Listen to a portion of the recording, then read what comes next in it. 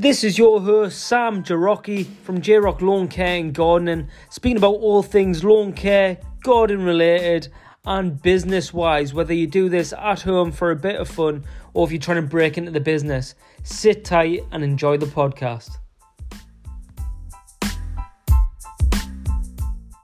Hello everyone and welcome back to this week's J-Rock's Lawn Care and Gardening episode. Here we are on episode number 59 titled 3 Things to Keep Your Business on Track. Now this is just like a little overview of a few things to bear in mind, 3 sort of good pillars to keep to be like ever moving and just to make sure that you're staying in the right lane and you're moving in the right direction.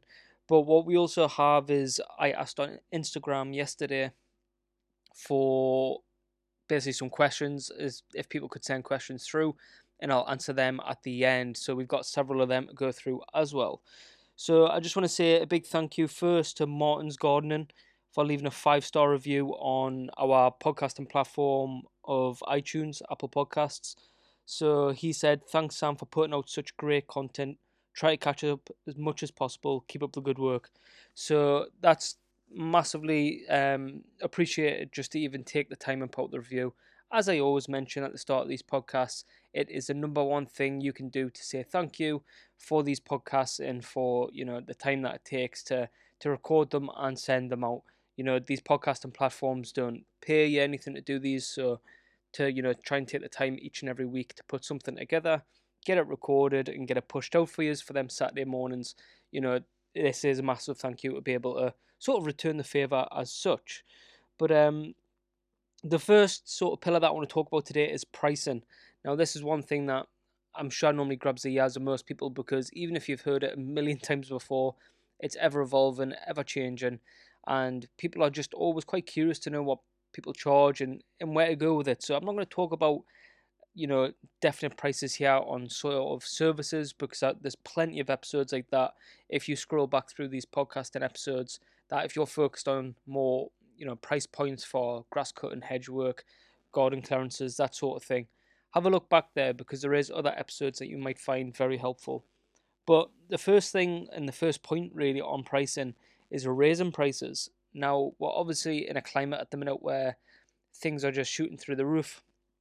People's paying a lot more money for a lot more common things, or month in, month out running costs, quite frankly. The fuels went up, although I've noticed that's coming on its way back down. I think we're sitting around 178 or 183 at the moment, whatever it might be. So hopefully that keeps on heading that direction and it keeps on going down, because for most of us lot that are running these businesses and we're using, if it's not even fuel machinery, but you're running the van, then it costs money obviously. So just for us to get from point A to point B within our job, it costs us money. So the thing is raising our prices. Now the main key that I would sort of say with raising prices in any way, shape or form is only do it if you need to. Often what we're looking at is there's a risk factor of people that you're going to lose. So one bit of advice I always seen getting chucked out there, and it's a great bit of advice really, is that when you get to the point where you're absolutely jam-packed, fully booked, and you're more or less not taking on any work, but them requests keep on coming and you keep on turning them back down, right? As annoying as it is, I know. One thing that you can do is pump up your prices a bit, up at 10, 20%, whatever it's going to be, and fire it out there. The chances is you might lose some of your clientele. That's more or less expected. So if that's what you're sort of looking to do, or you're about to do it anyway and you haven't raised prices before, you can expect to possibly lose some. Now the win-win with this is if you do lose some, then albeit, but now you've got a bit more room to take on new clientele at that price.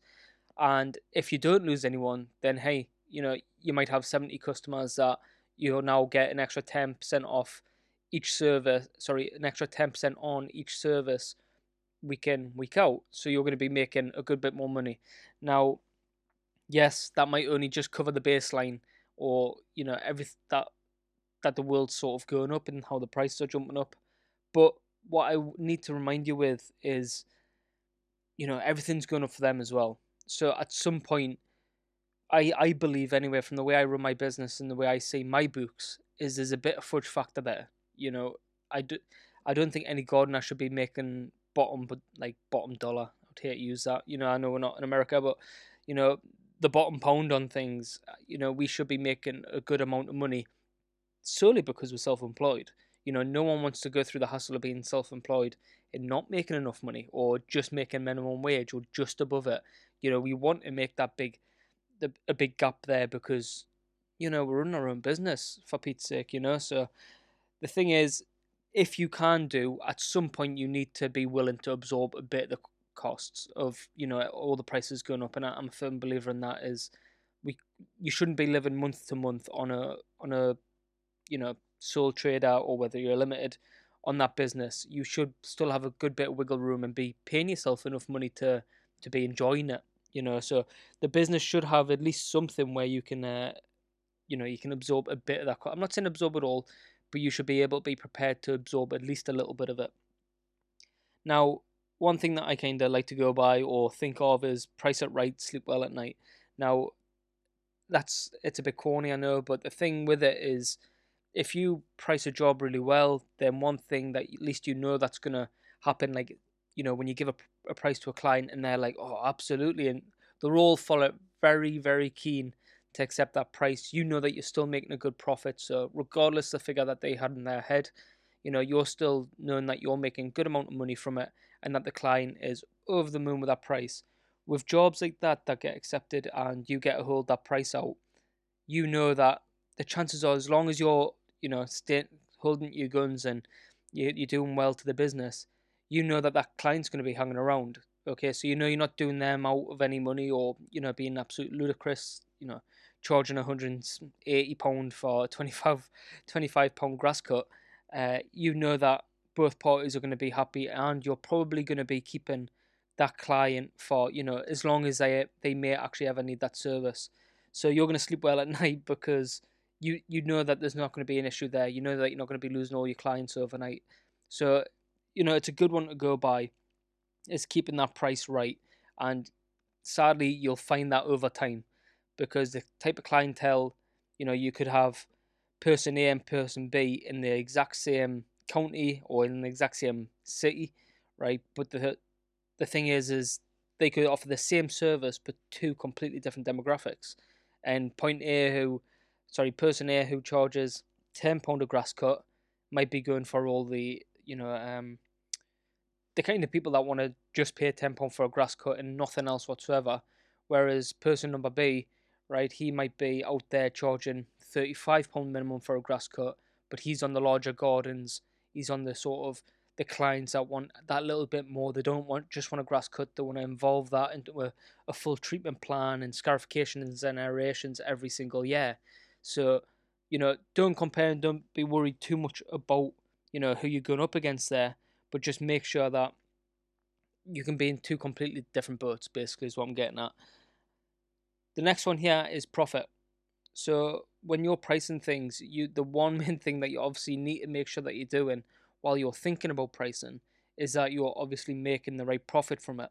So you don't want to be taking jobs on where you're like, I am literally squeezing the line here and really not making much money at all by the time I've travelled, by the time I've bought in the materials, by the time that, I've done several visits, or I've done a full garden design plan, whatever it might be. You need to make sure that profit is adequate for the time that you spend on it. Because look, our time isn't free, but sadly, there is a lot of occasions where you go at home at night and you might be invoicing, you might need to go through your books, you might need to sit down with an accountant and take 2 hours out your day before your tax returns, whatever it is. All these sort of little occasions all tend to then add up. It just happens. Consultations, for example, I'm a firm believer that I never, and I don't ever plan on charging for a consultation. I hope that I can always, turn up to a client's property, walk over their garden, listen to what they need done, and never have to charge for that service there, and just hope that my time on that property, the way I talk to the client, the way I talk about my services, the type of person I am, the kind of job I can do, I hope that is enough to return that time spent there within the job's profit, after winning the job, hopefully. So this is something that you need to just keep aware of, that you want to be spending all this time correctly, and that just the right profits coming through. And lastly, on the pricing, there is you want to cover all bases. It's one of these things when it comes to pricing that it's quite easy sometimes to. I do it all the time. I did it today, in fact. You know, talk to a client and I was like, "Yep, I'll have a look at that property. I'll have." It was big kind of garden, tidy up. They're looking to sell the home. Yep, I'll have that quote with you by tonight. And you sit back and you go, why did I say that they needed the quote by tonight? There's no reason why. They already told me they weren't in a rush. I could have said I'll get the quote over to you in the next 10 days, and they probably still would have been just as happy. So, because we sometimes do this, and I'm sure there's many that do it as well, when you just slip of the tongue, force a habit, whatever it might be, and you sort of promise something without meaning to put yourself under that much, time and pressure. Obviously, if you ever needed more time, you could just get back to them and just say, very busy at the moment. I'll actually have the quote over to you in the next 5 days. They're not going to be put off you by that. I don't think personally. But if you do slip up and you do this and you just run with it, kind of what I'm doing, you need to be able to then make sure you've covered all bases. So don't just go back and be like, oh God, I said I'll get them this quote by 6 o'clock. It's 1:45 now, right? There was grass there, or how long was that? I can't really remember. Or I'm sure there was 3 shrubs, or was it 5? And you start going through these, and you're rushing your decisions, right? And you might slip up, you might forget to add the waste into account, and like I said earlier on, even if you went back to them and you know changed that information slightly, and you said, look, sorry, I forgot to add in waste, for example, that is now actually going to be an extra £55 or 25, whatever you charge. It isn't an issue, but anything where you can not annoy the client is probably the best thing to do. And this would definitely be one of them. Take your time, give yourself as much room as you need, and cover all the bases. Have a little checklist somewhere. I'm a bad one for just doing it in my head and just kind of running through things and being like, a mental checklist, where really I would, and I'm definitely going to do this if I ever employ anyone, is I'm going to set down almost a tick list of things that I need to make sure I go through. If it isn't on there, you can just cross it out. But yeah, they're the main things on pricing: is raising prices, price it right, sleep well at night, the profit, thinking about that as an overall, and covering all bases when it comes to your quotations. It's all things that's just going to help you through that pricing sort of strategy almost, okay, for how you're going to deliver it. Because what you do with one client, I get that it might flex a little bit and change depending on the job, but you still want to have a system in place where you are, that's how your business runs, that's how it quotes, and that's how it delivers. So the second sort of thing here to keep your business on track is, I kind of split it down into two, and that's the urge to evolve and self-development. So the urge to evolve, I think, is key, really. Keeps you on your toes, keeps you wanting to move forward, and keeps you looking ahead. And there's a quote that you've probably heard a million times now: what is, get comfortable being uncomfortable. And you often hear it so much more now with everyone taking these cold showers, and that sort of thing, where you're trying to get used to being in an uncomfortable state, so when it happens in real time, when something hits you real time that makes you uncomfortable, you can still be professional, organized, and you can still act in the most efficient way possible to get through that. And it splits down many ways, the urge to evolve. But one thing on the self development side that I really want to talk about is courses. You know, I think once you're qualified, or even if you're not even went down that path, like I haven't personally, I don't have a degree in any of this, but I am still looking at other courses that I can uptake. If I want to do weekend courses, it might just be an hourly course. To me, actually having a degree or an MVQ in this or that doesn't mean a lot to me. What I would prefer to have is just the knowledge about whatever the subject is, to a more in-depth standard, because as I've mentioned before, and I've spoke quite often with those that came on for interviews, never have I walked into a client's garden or to a commercial site and they've said, okay, what MVQs do you have? Straight out the door. It's, do you offer this service? Do you offer that service? Or how do you go by doing this? And I just give my own take on it. The way I talk through things with a client is often what kind of gets me that job, I would like to believe. I had a client, it was last week, and completed a landscaping job for them, and they were over the moon. And when I went back to the following day just to do a final checkup of the site and make sure that it was all finished off as I wanted it to be, you know, they sang praises that it was just nice to meet someone that was professional. They knew that they could trust, that was polite.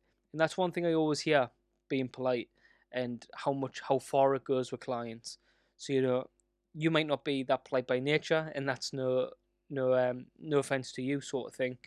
But it's learning to act in such a way when you're around a client to be the person that you are. Okay, I'm not saying don't be yourself, but just acting in a certain way where you're coming across as professional and polite at the same time. You know, making the client feel like you've got time for them, even if you don't. Even we all know what it's like to tip up to a property and a client be talking to you for 10, 15 minutes, but it feels like an hour, and you feel like I just kind of want to crack on with this job. And everyone's going to feel that at some point, because sometimes, look, you're just in a rush, but they're doing that because they feel like they can talk to you. So at the same time, you're doing something right there. Um, but yeah, having that sort of feedback, I think it goes a long way. So stripping that back to what I was saying with the courses, an aim to just sort of forever improve and forever grow. It's being comfortable with going, look, I could learn a bit more. I could know a little bit more about this if that question's ever going to be asked. Same with like actual courses for services. You might want to go do a tree felling course, or you might want to do your climbing quals after that. Take it all the way that far into the sort of orb world, the arboriculture world. And this could just be a side service that you want to add. You might not want to do everything with trees all the time, but having that in the back pocket for if one does come your way, you can actually still jump on it and do it efficiently and be insured while doing so. So that's a big one there, I think. Services, I've spoke about this quite a lot as well, and it's never knocking yourself. So with services, and we kind of spoke about this in last week's podcast with, if all the loans are going dormant, like what do you do? Do you move on to hedge trimming and all that? Because if you only focus on loans and you've set up your whole business for the last 2 years and you've just done grass cutting and treatments, say, right? As soon as one of them sort of turned off and you don't even own a hedge trimmer and it's not something you've ever pushed out, then you're lacking that ability to be able to go out there and be very dynamic in the way that you run your business, being very flexible and being able to get these other types of jobs. So the services are a big one. What kind of comes hand in hand to upselling? Like most of mine, what seemed to evolve comes from a lot of the same clients I already have. So I'll already do one thing, and they might even just mention it. You know, oh well, this really annoyed me. Last year that tree over there, it's just hanging a bit too far down. I'm gonna have to get someone in to sort it. And just you saying, oh well, I can actually help you with that. He has a few pictures or a portfolio. You might have an album ready to just send across digitally, of some of the work that I've done on trees prior, and that sort of thing can really. They already know you. They already trust you. They're already paying you, so they don't need to set up any new bank accounts or trusting about how they paying someone new if you're going to turn up on time. They already know you as a person, as a service provider. There's a good chance that they're going to go with you until you ever give them a reason not to trust you. So, services and upselling is all sort of a key point, but don't be afraid to kind of you know push the boat out a bit. So at the minute, one thing that long long care daddy that I've been speaking to online is pressure washing and cleaning services. I mentioned not long ago that one thing that I would really kind of like to bring in, not as a main service to push out and do daily, but possibly weekly or fortnightly, across the board, is like sort of window cleaning or pressure washing a bit more, simply because you're already there on the property. Like these commercial sites, you're already there taking care of the grounds around it. If there's a good amount of windows there, you could just be on that site for a little bit longer, earning a bit more money and just being a bit more settled in there. So it's definitely something that I've been talking about, and he's been giving me some fantastic advice for. I believe the company's called Pristine Clean. Um, it is. It's just having an overall look at what you can offer, and what you can possibly, make a really good shot at, I don't think you should shy away from that sort of thing. I think it's something you should definitely look into to be able to push out and be in control of, what services are coming and going. So them sort of three really tying together, because obviously courses you might want to learn how to do something or be more informative about it, so that you can then pass that off and come across as a professional. The services then leads to what you can push out, also back to what courses you might want to do in regards to that. And then you've obviously got the upsells. Once you've got all that in the bag, you can then upsell it to a client and say, look, I can take care of that for you as well. So they're the main sort of things there for the urge to evolve and self-development. That's going to really, using that alongside pricing, it's going to keep you in that narrow lane of hopefully success and like hitting the green light every time you come to a set. You're going to constantly be moving forward.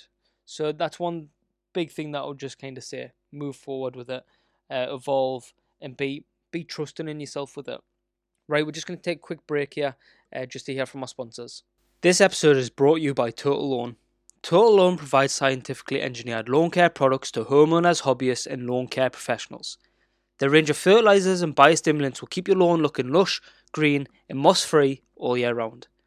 I use Total Loan products for my customers and on my own lawn, and I think you should too. The team at Total Loan put quality above anything else when they're producing their lawn feeds.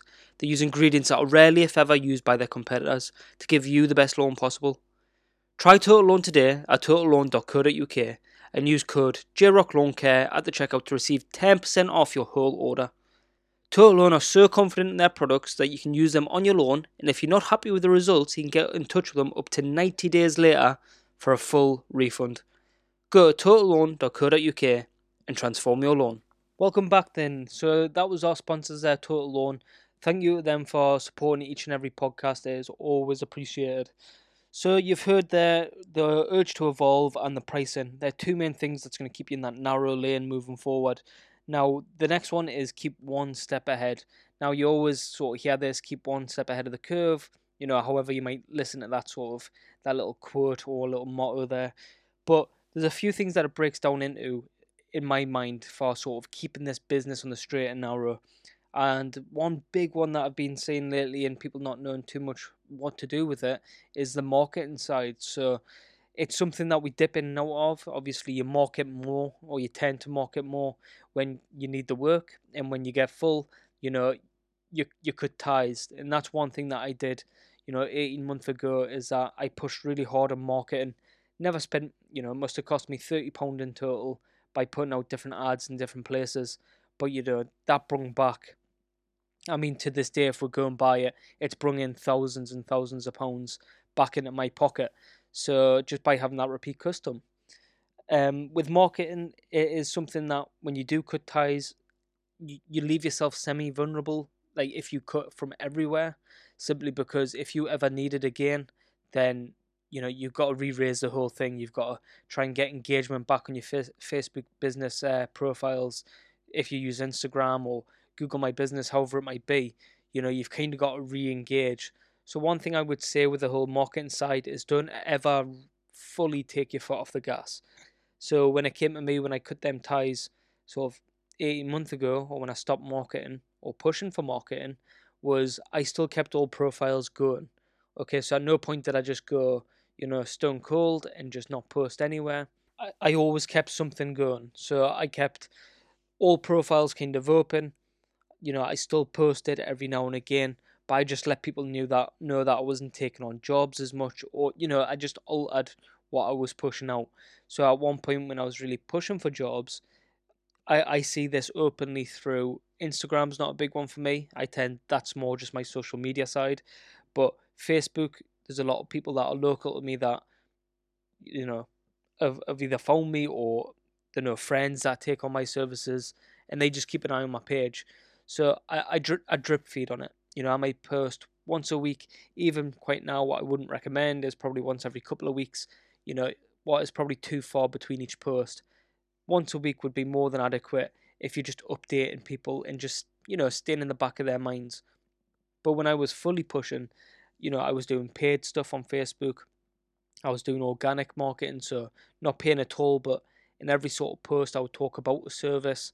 I might talk about a cost within it or what it may be from or just the benefits of. The best type of marketing that I see for our business, for this sort of business standard in the gardening world, is the informative sort of work. You want to be telling people why they might want something. So, if they've got marks on their patio and they keep on pressure washing it and nothing changes, there might be a chemical that you use that actually gets rid of, algae stains or whatever it might be. So in that regard, you would have these informative posts pushed out, focus on like pressure washing and the maybe not exactly what you use because that might be a bit of a trade secret, but that you can overcome this and you can solve that equation, that problem. So them sort of things I've seen being really beneficial. Google My Business has been a massive earner for me all the way through. It hasn't cost me a penny and it has forever kind of kept on bringing me phone calls through. I haven't pushed out, like I say, in probably about 18 months anything paid or any main push to get more business, but yet the phone still rings usually every week at some point. I know sometimes I come on the podcast and say my phone has rang, 5 times yesterday. That isn't the case every single day, all the way throughout the year, but they are just certain particular times when I mention it. But for example, I've maybe had I have none for quite a while. It might be 3 weeks without anyone getting in touch with us. But then today has just been an odd one, a mix between them. For example, of me being on property, so me marketing myself by just working, right? So that's one form. Neighbour came across and said, "Oh, would you happen to look at my garden as well? We've just moved in. I work offshore." I said, "Absolutely." Right across the road. Someone else found me on Google today that wants me to take a look. So again, that's Google My Business, and I haven't done anything to that. It's just an active profile on Google. And thirdly was a recommendation from, I don't know who the other client was, but they knew me from a friend and they got in touch. So different ways is it pushed about, but keeping that marketing alive, if you choose to do so, is always going to be a great step. By keeping one step ahead, you are just keeping things, ready in case you ever go, right, I've lost 5 customers this month, all guns go. So that's one thing on the marketing, is staying one step ahead in case any problems sort of come your way. Other things to that, you've got obviously your older school things, so you can be posting, I say old school, posting flyers, you could be putting like business cards in shops. If there's a garden centre, you could ask to put them in with one of the free magazines that they give away, just your business card in case they need a gardener. All them certain types of things are great ways to kind of push out your services. Don't feel like you're ever, oh, I've not had to do this in 5 years, so I really don't want to feel like I'm taking a back step.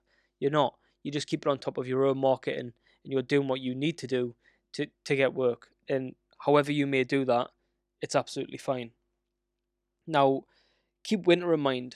A lot of the times, and I think year in, year out, there's so many of us that you blink and you go, like, now, like 3 main months left of the main growing season before things start. We start losing a lot of light. And that's the main thing for on my behalf, is how much daylight we lose. We lose the ability to sort of go up until 8 o'clock at night when needed and still work efficiently. You might still work in the dark, you might have lamps, lights, whatever, but you still lose that working day. I mean, every winter by about 4 or 5 o'clock, I feel like it's 10 o'clock at night. I absolutely hate the winter for the lack of light, but it's something where you're going to lose efficiency, so you need to keep that in mind. Have you put money aside, each and every month to get you through any quiet spells that may come? Or have you evolved your services to the point where, November isn't the stop point anymore, or January or December, whenever it might be?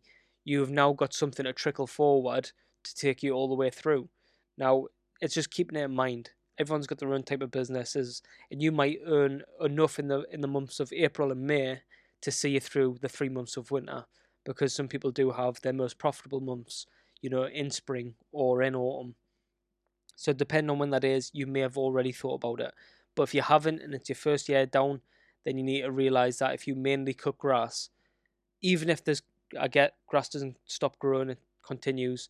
I'm already starting to tell people that it's more towards the end of November now when I'll be stopping rather than the start of November. I know people used to stop in the last week of October. So that is changing, but clients might not see it that way. They might want you to stop regardless. So depending on what you've got set up, it depends on where you go with that one. but it's just keeping it in mind.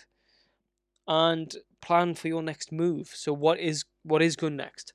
You know, have you got a big venture that you're about to go on? Are you thinking about, right, I'm taking on 2 new employees next year so we can split out in 2 different teams and, take them in that direction. I want to focus on this. However it might be, it's keeping that next step in mind so that you're always there. When the time's ready, everything's already lined up, and all you need to do is put your foot down on the gas and you're gone. Rather than going, right, I am really needing an employee now, but I've got no other insurances involved. There's not enough room in the van to bring someone else in. I also don't have enough sorry, you might have enough customer to bring them on, but I don't have enough tools to actually give them. All this sort of stuff that is around it, you might just want to keep in mind. If you're heading towards that direction, then just bear it in mind. But yeah, they're the 3 sort of main things that I've got for keeping your business on track. I hope that's been somewhat helpful throughout this, that you can kind of take something away, just even if it's food for thought, that might propel you forward, or you might be in one of these situations and go, I just didn't think of that at this moment in time. So hopefully it's helped somewhat. To jump into the questions that I had from Instagram, then there was several that I'm going to choose to just go from, and 3 completely different types of questions. The first one is, let me check who this is from. The first question here is from Jeff Sincod-Mayo, and I apologize if I've said that wrong or if that's, different names in there. But it's how to transition from regular mower to golf green style. Now, the only thing I can think this means is from a rotary type mower to a cylinder mower.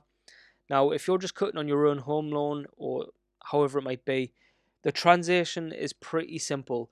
As long as you've got a garden that is kind of good to go, as in you've been taking good care of it, it's flat enough. Now, it doesn't need to be, bowling green flat, but as long as it's a smooth enough area and it's not full of dips and the dogs dug loads of holes and you're bouncing up and down, then you are pretty much good to go anyway.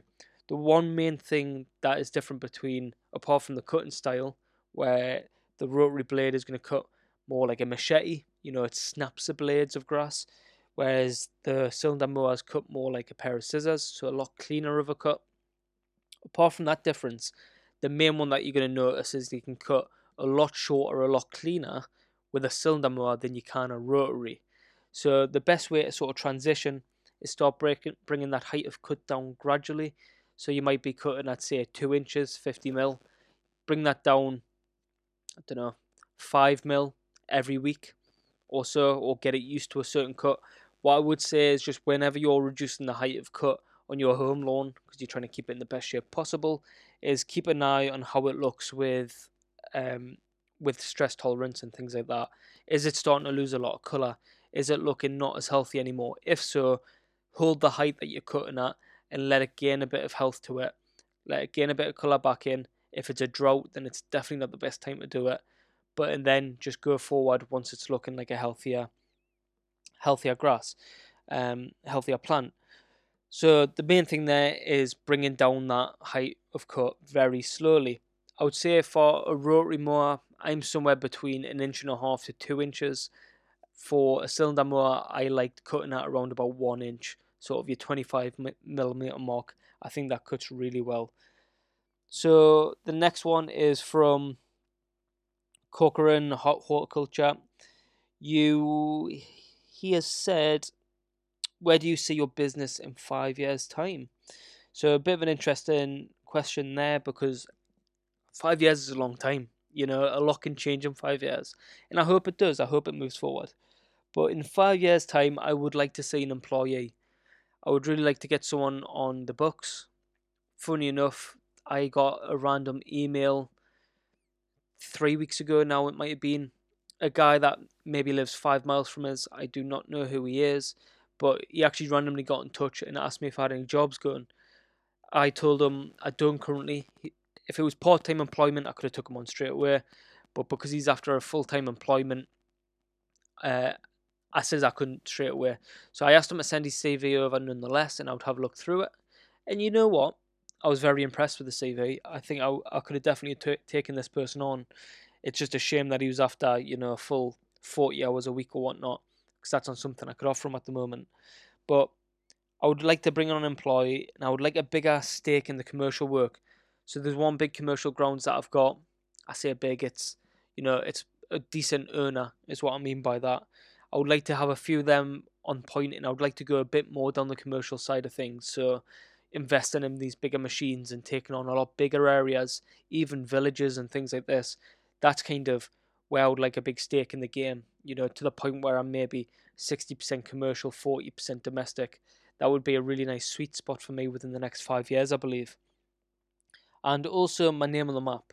I already feel like I get a lot of requests through.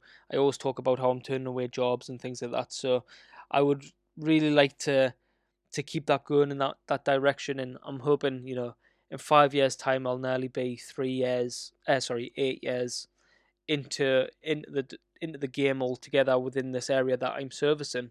I would really like to be known as sort of the go-to gardener. Some of the things that I've got in my head, ideas for moving forward, I actually haven't shared with you, but I've got something in my head where as soon as someone needs something grounds related, there'll be a way that they can get in touch with me more or less straight away, book it in straight away, and pay for it straight away, and that job can just be done. You know, but that's going to be quite a big scheme. So we're maybe looking at the back end of this 5 years here, but it's the name on the map. It's if someone needs something, then J Rock Lawn Care and Gardening is the one that they go for straight away. And finally, the go-to planting style. So this is from Alex Lawn 86. He has said, "What is your go-to planting style? What plants do you recommend customers when asked?" Now, I couldn't really say, Alex, on what plant specifically, because it really depends on the garden that it's in, the location. Is it in a very vulnerable area where it's going to be getting hit by a lot of wind, or is it in, the corner of a garden that never sees, daylight, basically? So what plants really depends on what the clients say.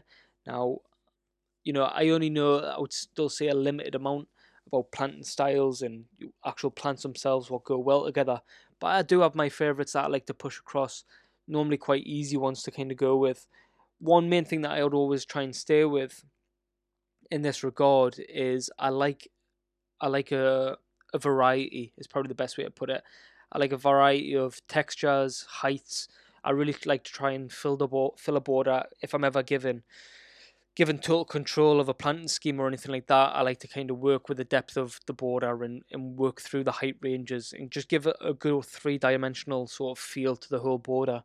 So if I was going to kind of put it in, I would be looking at somewhere between.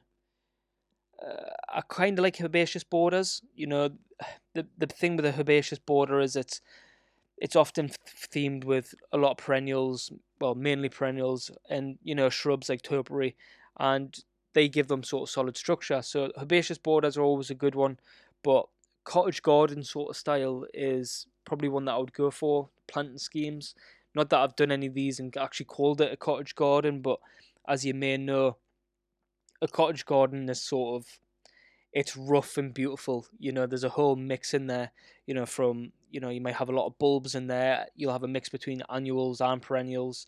You'll have a lot of flowering shrubs and climbers, and there's just a whole mix of different things within that category to have this cottage garden feel. And although my garden at home, finding those that have watched my YouTube, it's not absolutely, you know, it's not a maze with plants, but I do have my bulbs. I've got annuals there and perennials, and I also like the main shrubs there, like hydrangeas. Something that are focus points in the summer of beauty. Something that gives the really soft and, well, I say soft. It's, yeah, like a softer pink flower that it gives through, that gives a bit of overall depth to the border, as well as bulbs that come up at different points in the year. I just like the mix. I know I'm rambling on here because I'm just trying to think about it, but I like a whole mix of the whole area. So definitely perennials are always a good one. I like the fact of an annual is going to flower. It's going to do you justice through the season. You're going to pull it and throw it. I really quite like, personally, the feeling of being out in a garden and having something to do. So when a plant is due, it's time to be cut back. I enjoy that process and then seeing it thrive again the year after. So yeah, a cottage garden would kind of be my favourite planting style if I was gonna actually put a style to it as such. Anyways, I hope that's a bit different. It's been a while since I've done questions and just sort of randomly talked about something. Um, I would like to know what your favourite planting styles are. Actually, it's something that I don't think, considering we're gardeners, we don't see enough of online. We don't see enough sort of plants and different people talking about different styles that they're sort of using within a garden. I think a lot of ourselves are very maintenance based, and that's fantastic. That's where I would say, apart from the lawn care side of things, I'm definitely more general maintenance on a property than what I am, a horticulturist. So, but I do love to see it. So if you do, then feel free to tag me in a picture. I love nothing more than seeing a planting scheme go ahead, or how you're arranging a new border, whatever it might be. Anyways, I hope you have a very good weekend. We're getting a lot of rain up here now in Scotland, so the gardens are not half starting to bounce back. We've been pretty lucky up here, whereas I know some of you down close to London, you really haven't had any rain, quite honestly, and I know your lawns are suffering. So yes, finger crossed that I can send you all my rain and we can have the sun for a bit longer. That would be massively appreciated. Anyway, hope you all have a great weekend. I'll see you next week, and I am hoping to get more people on for interviews. I keep talking about this. If you're interested, get in touch. See you next week.